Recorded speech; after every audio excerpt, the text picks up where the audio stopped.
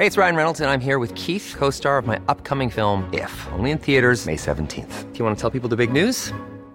All right, I'll do it. Sign up now and you'll get unlimited for $15 a month and 6 months of Paramount Plus Essential Plan on us. MintMobile.com/switch. Upfront payment of $45 equivalent to $15 per month. Unlimited over 40 gigabytes per month. Face lower speeds. Videos at 480p. Active Mint customers by 531.24 get 6 months of Paramount Plus Essential Plan. Auto renews after 6 months. Offer ends May 31st, 2024. Separate Paramount Plus registration required. Terms and conditions apply if rated PG.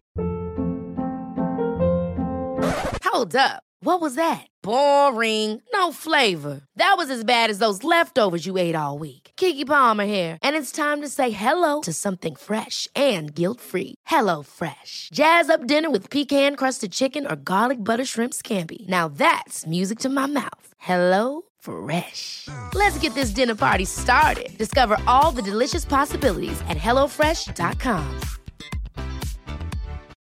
Millions of people have lost weight with personalized plans from Noom. Like Evan, who can't stand salads and still lost 50 pounds.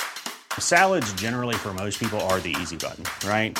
For me, that wasn't an option. I never really was a salad guy. That's just not who I am. But Noom worked for me. Get your personalized plan today at Noom.com. Real Noom user compensated to provide their story. In 4 weeks, the typical Noom user can expect to lose 1 to 2 pounds per week. Individual results may vary.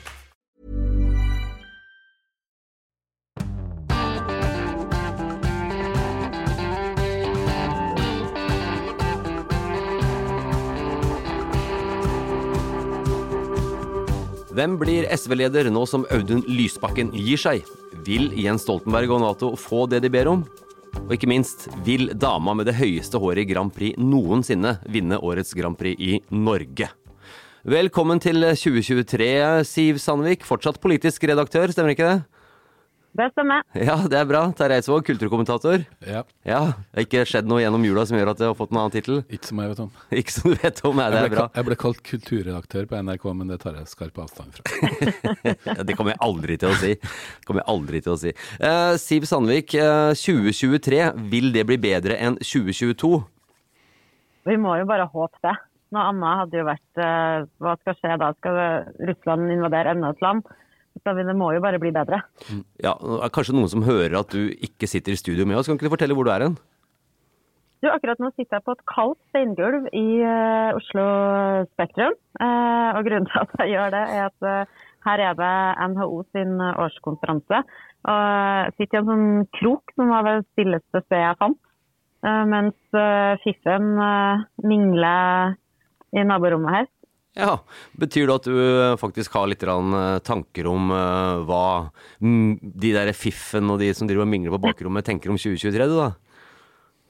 Ja, de tenker jo, temaet for årets NHO-konferanse er jo uro. Så det er mye urolige folk her da.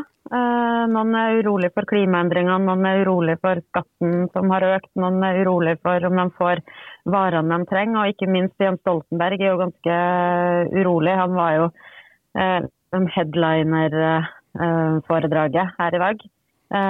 Og det han sa fikk i hvert fall meg til å innse at den tida jeg har vokst opp i, med sånn 90-talls framtidstrua, den er definitivt død og begravet. Det hørtes veldig trist ut. Jeg er jo urolig for at de ganner 2023 nå, for at begge de 2 siste årene så har vi startet sånne sendinger med å si at ja, det kan jo umulig bli verre enn i fjor.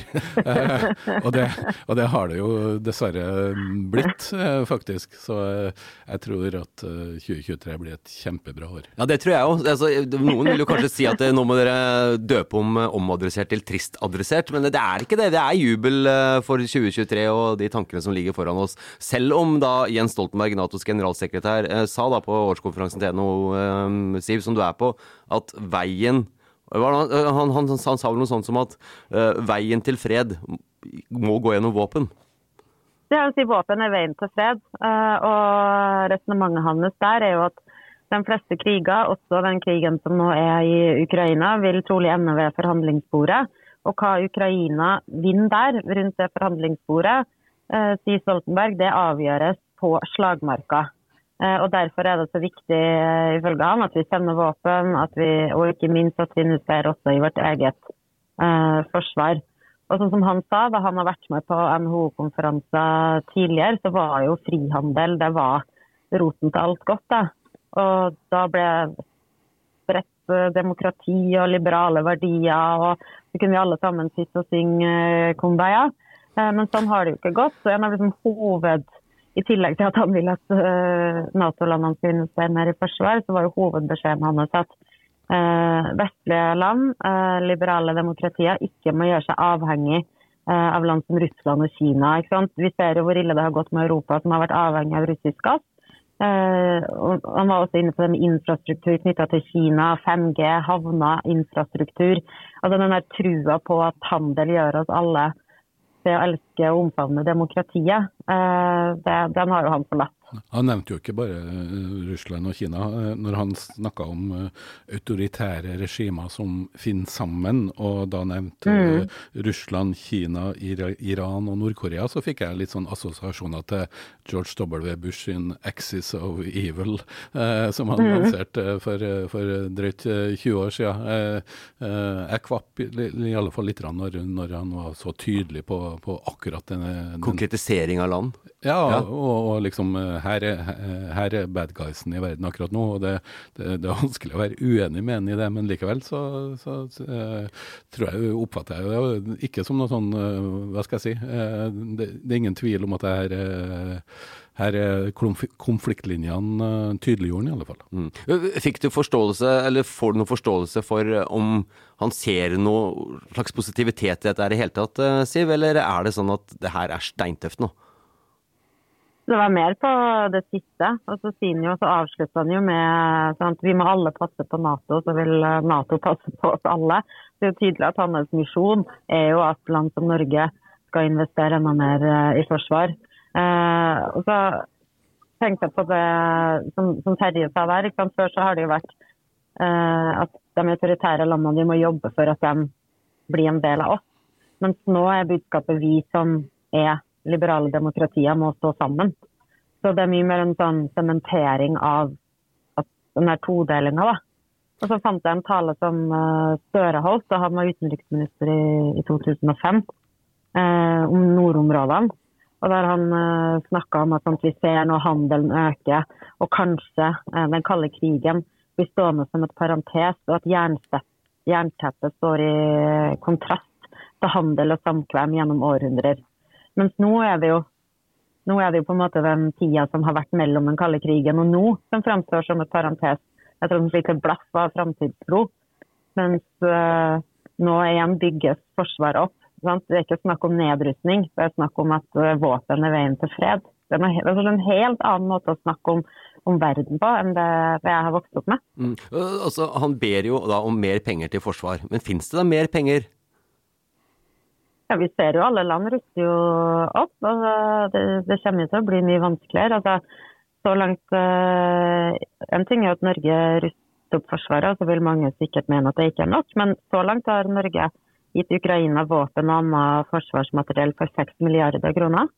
Og USA har bidratt med helt enorme summer til Ukraina, og spørsmålet er jo hvor lenge viljen til å gjøre det vil vare, hvis det på sikt betyr at du har mindre penger til å bruke på gode formål hjemme. Ikke sant? Og så det som, jeg vet ikke om folk har fått med seg det her, men det kan Terje fortelle litt om, for det var en absurd Twitter-video, eller en video som har blitt spredt på Twitter og flere andre steder, også med den russiske nyttårsfeiringen, som bare forteller hva slags gal verden det har blitt. Ja, det var jo ikke den generelle russiske nyttårsfeiringen, men det var jo et av de her TV-showene som jo faktisk har gått i ulike varianter på russisk TV gjennom hele krigen. Så jeg vil jo ikke tro at akkurat det som kom frem i det showet er uttrykk for hva den jevne russer mener. Nei, det håper jeg ikke. Men der var det jo en nærmest en slags sånn advarsel til resten av verden om at nå blir Russland større, og det er det vi ønsker å bli. Og det bryter jo med mye av den argumentasjonen for denne krigen som kom når den for alvor brøt ut i 2014. 2022, men jeg synes jo også det interessant hvordan Stoltenberg I sin tale påpekte at det her startet egentlig I 2014 med annektering av Krim. Ja, og det har vi jo kanskje glemt litt, at det faktisk har vært en krig siden 2014, men det ble en ordentlig krig 24. februar I fjor. Ja, jeg vet ikke. Vi ikke glemt, men... men I alle fall så det interessant at han trekker den I parallellen eller historien tilbake til da, og det blir nok også ganske viktig nå I diskusjonen om fremtiden til for eksempel Krim og hvor eventuelle forhandlinger skal starte eller slutte. Men jeg mer nysgjerrig på NHO-festene, sier vi som bare følger det her på TV. Jeg får jo inntrykk av at det her det stedet hvor alle de viktigste I Norge, inklusive Adressas politiske reaktør, møtes og starter året hvert år, og at det bestandig har vært sånn. Men når jeg gikk tilbake og så faktisk denne tradisjonen kortere enn jeg hadde trodd. For nøyaktig 30 år siden så skrev Adresseavisas kommentator at nå NHO på banen igjen I denne årskonferansen, og de ikke lenger en sutter- og klageorganisasjon. Men da var faktisk NHO, hva skal jeg si, en av de mest utskjelte organisasjonene I Norge, med lav tillit på grunn av en enorm skandale knyttet til tidligere leder Pål Kraby, som måtte gå etter en lockout I 1986, og så avslørte Dagbladet og fikk Scoop-prisen I 1992 for at han hadde fått en fallskjermavtale som da var verdt 22 millioner kroner, og det her førte jo til et voldsomt... Det var enda mer penger da, men det førte jo til mye intern uro mellom store og mellomsmå bedrifter, men også det ble snakket om ukulturen I NHO. Nå fremstår de jo som en hva skal jeg si, en ansvarlig premissgiver for mange av diskusjonene som I Norge, og ikke minst denne årskonferansen, og også den berømte årsmiddagen. Var den I går, eller den I dag, eller hva fikk du å spise? Nei, den I dag, vet du, så den får ikke med meg, men jeg fikk med meg det vi I Trøndelag må si det viktigste, og det jo Trøndelagskvelden. Fordi greia at ikke bare har de denne årskonferansen, det kommer jo folk fra hele landet, ikke sant? Og da har de ulike regionkontorene, har da en fest før. Så jeg tror det ganske mange her I dag som litt sliten. Det et særlig rykter om at det gikk heftig for seg på Nord-Norge sin fest. Selv om jeg vil si at det var ganske artig på Trøndelag sin fest da, I går kveld. Så det var ikke liksom like høy sigarføring på onsdag kveld, men det var artig. Var det grunnrenteparty I Nord- og Midt-Norge? Vet du, grunnrente sto faktisk ikke på agendaen. Det overrasket meg. Men du sier litt sånn trang hjelm til enkelte av delegatene altså, I dag nå. Ja, det vil jeg tro. Ja, det høres bra ut. Det noen skandaler du vil dele med resten av lytterne? Ingen skandaler. Nei, det liksom what happens stays in. Ja, ikke sant? Den klassiske det. Nei, men det var. Husk på at alt kommer for sin dag, Siv. Uansett om du nekter nå, så kommer det en eller annen gang fram dette her, hvis det har vært en hyss. Alt som også kommer fram av gruff, jeg vet ikke om jeg skal trekke ordet gruff inn, men I hvert fall tidligere, eller var det 2. januar, på mandag faktisk, så var det sånn at Kari Elisabeth Kaski sa at hun ikke kommer til å stille som lederkandidat I SV. Og det betyr det, Siv, at det null konkurranse om den lederplassen? Eller? Nei, ja, sånn som det ser ut nå, så blir det null konkurranse, og det Kirsti Bergstø, opprinnelig fra Finnmark, nå representerer Akershus I Stortinget, som kommer til å bli ny leder av SV. Ja, blir det noe kamp, eller blir det ikke kamp? Nei, det var det, jeg tror ikke det blir noe kamp. Nei. Men det blir kanskje kamp om nestledervervet, og der jo trønderen Lars Haltbrekken en kandidat. Så det blir spennende. Det blir spennende. Men hva betyr det nå? Altså da at Kaski, hun gikk da ut på Facebook og beklaget egentlig at hun sa nei til å stille opp I kampvotering mot Bergstø.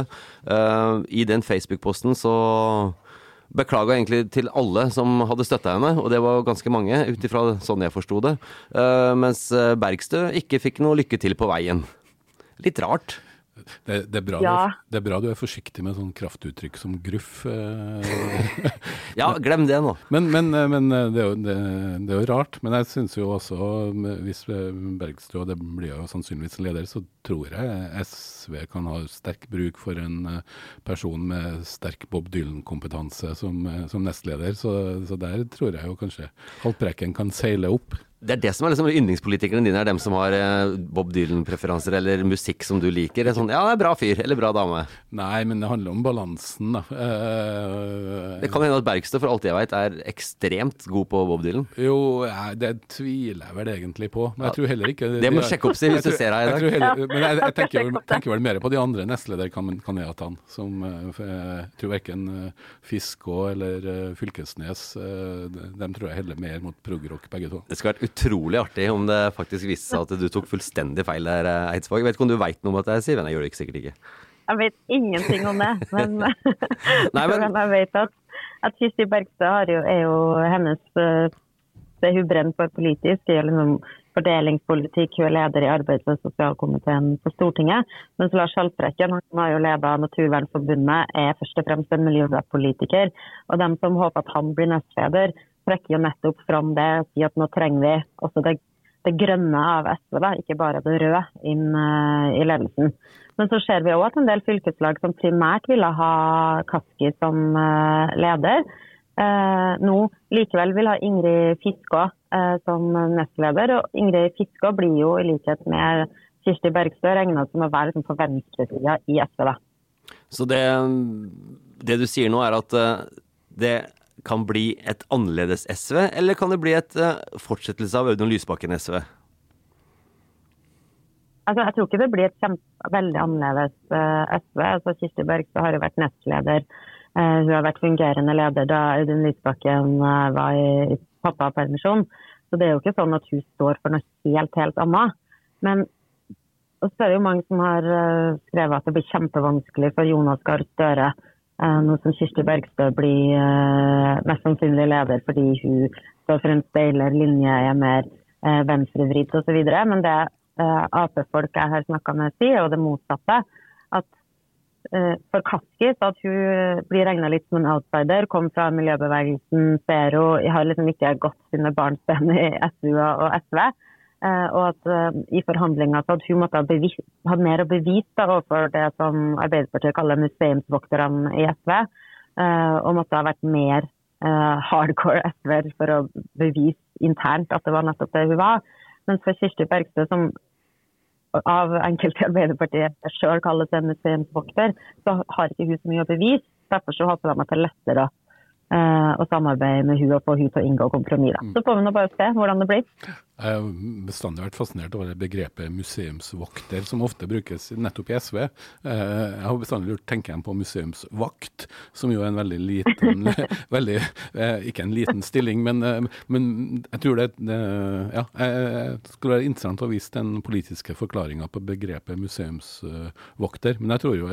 Men det betyr jo i hvert fall noen som liksom hegner om det gamle, og sånn har vi alltid tenkt, og sånn har vi alltid gjort det, for eksempel i synet på NATO og den type ting, bare sånn at lytterne er med på begrepet. Og mange tror nok at Bergstø vil, hva skal jeg si, appellere mest kanskje til den harde kjernen av SV-velgere, og det gjør nok kanskje også at jeg tror både Rødt og Venstre og MDG vil være spent på om de kan snappe noen som er utenfor den harde kjernen. Men det blir jo, Audun Lysbakken ble vel også møtt med noe av den samme skepsisen som Bergstø møttes med nå, så det blir jo spennende å se hvordan hun fremstår eller hvis hun blir på toppen. Ja, og det bestemmes jo da i, hva er det, mars eller april, i hvert fall på tidlig våren, Siv, da landsmøtet til Sosialistisk Venstreparti, som det da heter, gjennomføres. Men som du sier, nesten kan konkludere med at det blir ikke noe lederkamp. Det her blir Bergstø, og så blir kampen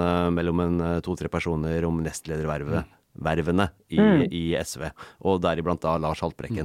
Og så må vi være litt, vi må jo heie litt på Lars vi da, eller vi som liksom i Adresseavisen og Midt-Norge og... Jeg har jo nettopp levert det beste argumentet. Ja. Ikke bare å like Bob Dylan, men å ha peiling på Bob Dylan. Det er en viktig distinksjon, men jeg er jo også litt sånn mildt forundret over den der store norske oppmerksomheten om nestlederkamper, bortsett fra når lederen er i sangerskapspermisjon, så ser man jo, eller hører jo man veldig lite. Det er liksom sånn som norske store debattene om hvem som skal være reserve på stafettlaget. Det er på en måte, jeg synes den oppmerksomheten om nestlederkamper i forhold til nestlederens rolle virker noe overdrevet. Ja, det er mulig noen i Arbeiderpartiet er litt uenig med deg akkurat i det. Ja, hvordan da, tenker du på? Nei, jeg tenker på Hadia Tajik, Trond Giske og den... Jo, men det viser jo at det var overdreven. Ja, sånn sett, ja, ok. Ja, da misforstår jeg. Men jeg er nok enig i at det har vært en overdreven dekning av problemene. Ja, det er de sikkert enig i. Apropos overdreven dekning, Terje Eidsvåg, nå starter det neste måned her nå, og egentlig fram imot mai, så starter det som er den store snakkisen sånn kulturmessig og musikkmessig, vil jeg si. Ja, sånn samfunnsmessig starter jo året som regel med den her årskonferansen til NHO, og så kommer det som kanskje får enda større oppmerksomhet like etterpå, nemlig norske Melodi Grand Prix. Ja, jeg gleder meg! Og i år så skal finalen for 3. gang i historien, den norske finalen, være utenfor Oslo, og for 2. gang så skal den være i Trondheim. Ja, det skjer 4. februar, men før den tid så er det noen delfinaler. Det er 3 delfinaler hvor 7 personer, eller 7 musikere, 7 artister, kall det hva du vil, skal konkurrere da om til sammen 9 plasser den 4. februar. Ja, og for meg så er det et lite mysterium, men også fascinerende hvor enormt stort Melodi Grand Prix har blitt. Og det som skjer i Trondheim i starten av februar kommer til å være, tror jeg, en av de største mediebegivenhetene i Trondheim i 2023. Det er helt utrolig hvordan denne konkurransen har klart å ikke bare, og det er jo ikke lenger bare revitalisert seg, ja, det er jo litt storpolitikk også, så det er jo ikke bare i Norge. Og sånn sett så var det litt morsomt å lese. En av de som gjør comeback i Grand Prix i år er jo Kate Gulbrandsen, som Roy Tommy hadde en crush på grunn av det høye håret i 1987. Har du fortalt mange ganger? Ja, den tar jeg.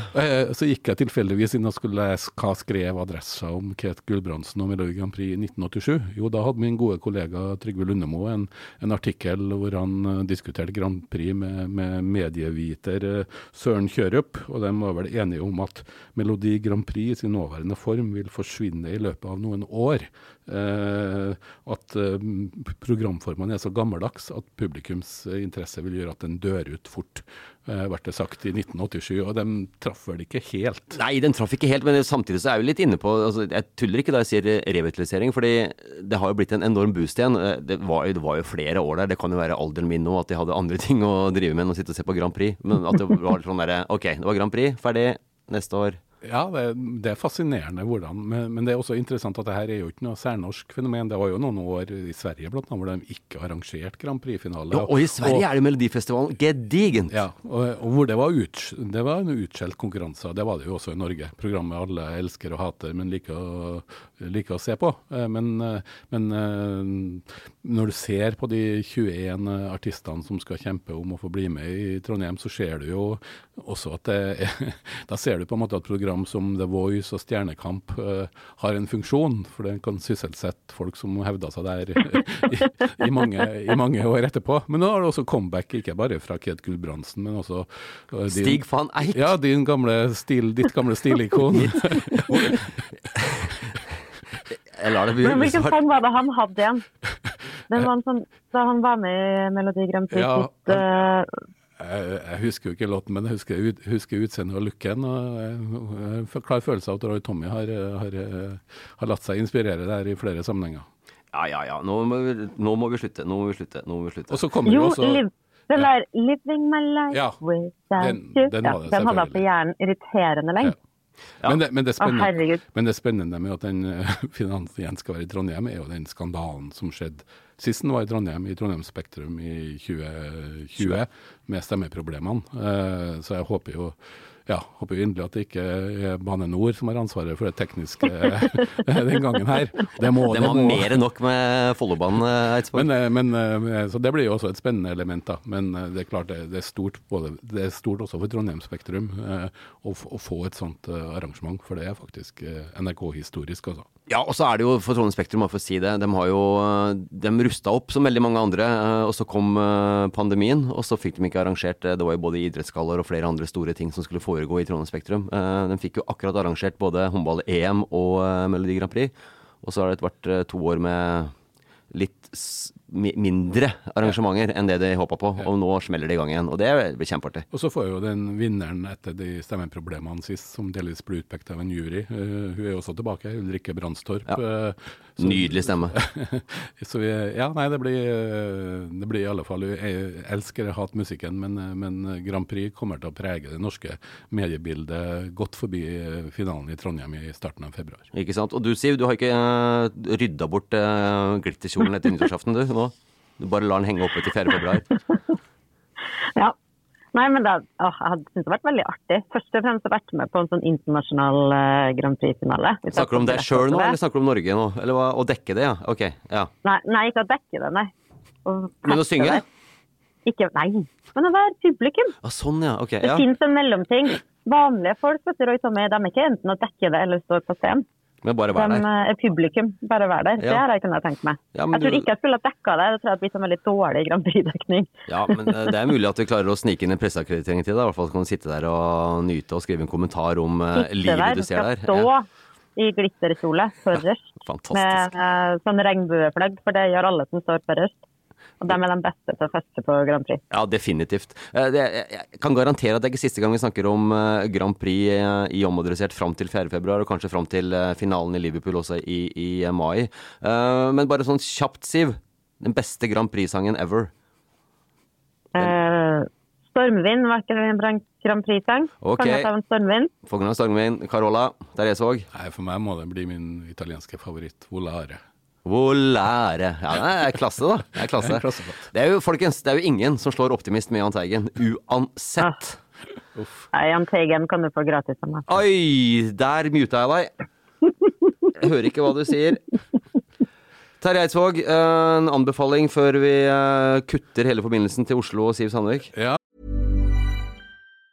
Hey, it's Ryan Reynolds, and I'm here with Keith, co-star of my upcoming film, If, only in theaters May 17th. Do you want to tell people the big news? All right, I'll do it. Sign up now and you'll get unlimited for $15 a month and 6 months of Paramount Plus Essential Plan on us. MintMobile.com/switch. Upfront payment of $45 equivalent to $15 per month. Unlimited over 40 gigabytes per month. Face lower speeds. Videos at 480p. Active Mint customers by 531.24 get 6 months of Paramount Plus Essential Plan. Auto renews after 6 months. Offer ends May 31st, 2024. Separate Paramount Plus registration required. Terms and conditions apply if rated PG. Hold up. What was that? Boring. No flavor. That was as bad as those leftovers you ate all week. Keke Palmer here, and it's time to say hello to something fresh and guilt-free. Hello Fresh. Jazz up dinner with pecan-crusted chicken or garlic butter shrimp scampi. Now that's music to my mouth. Hello Fresh. Let's get this dinner party started. Discover all the delicious possibilities at HelloFresh.com. Millions of people have lost weight with personalized plans from Noom. Like Evan, who can't stand salads and still lost 50 pounds. Salads generally for most people are the easy button, right? For me, that wasn't an option. I never really was a salad guy. That's just not who I am. But Noom worked for me. Get your personalized plan today at Noom.com. Real Noom user compensated to provide their story. In 4 weeks, the typical Noom user can expect to lose 1 to 2 pounds per week. Individual results may vary. I'm Sandra, and I'm just the professional your small business was looking for. But you didn't hire me because you didn't use LinkedIn Jobs. LinkedIn has professionals you can't find anywhere else, including those who aren't actively looking for a new job, but might be open to the perfect role, like me. In a given month, over 70% of LinkedIn users don't visit other leading job sites. So if you're not looking on LinkedIn, you'll miss out on great candidates like Sandra. Start hiring professionals like a professional. Post your free job on linkedin.com/achieve today.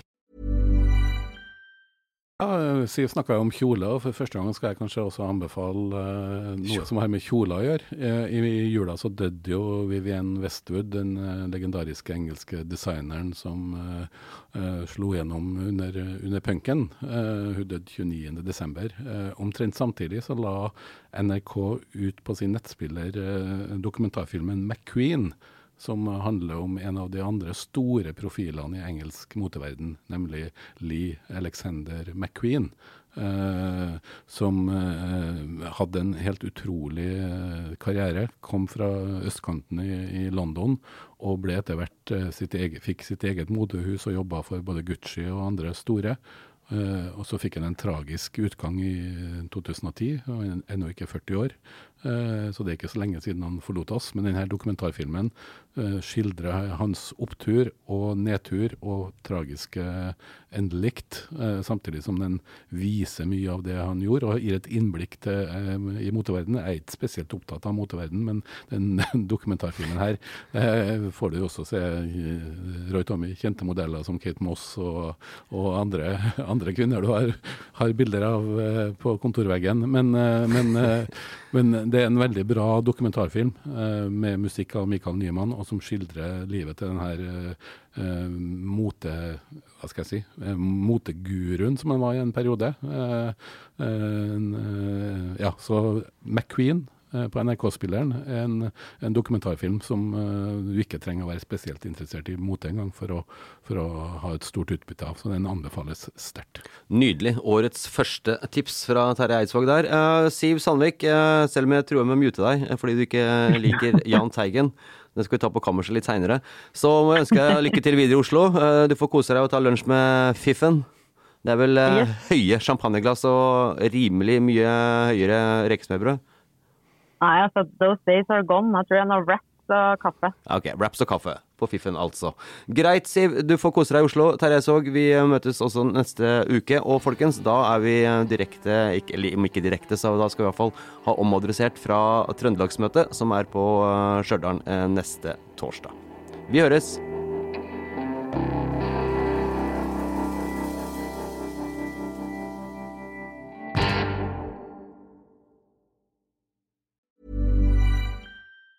Even on a budget, quality is non-negotiable. That's why Quince is the place to score high-end essentials at 50 to 80% less than similar brands. Get your hands on buttery soft cashmere sweaters from just $60, Italian leather jackets, and so much more. And the best part about Quince, they exclusively partner with factories committed to safe, ethical, and responsible manufacturing. Elevate your style without the elevated price tag with Quince. Go to quince.com/upgrade for free shipping and 365-day returns. Ever catch yourself eating the same flavorless dinner 3 days in a row? Dreaming of something better? Well, HelloFresh is your guilt-free dream come true, baby. It's me, Keke Palmer. Let's wake up those taste buds with hot, juicy pecan-crusted chicken or garlic butter shrimp scampi.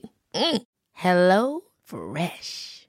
Stop dreaming of all the delicious possibilities and dig in at HelloFresh.com.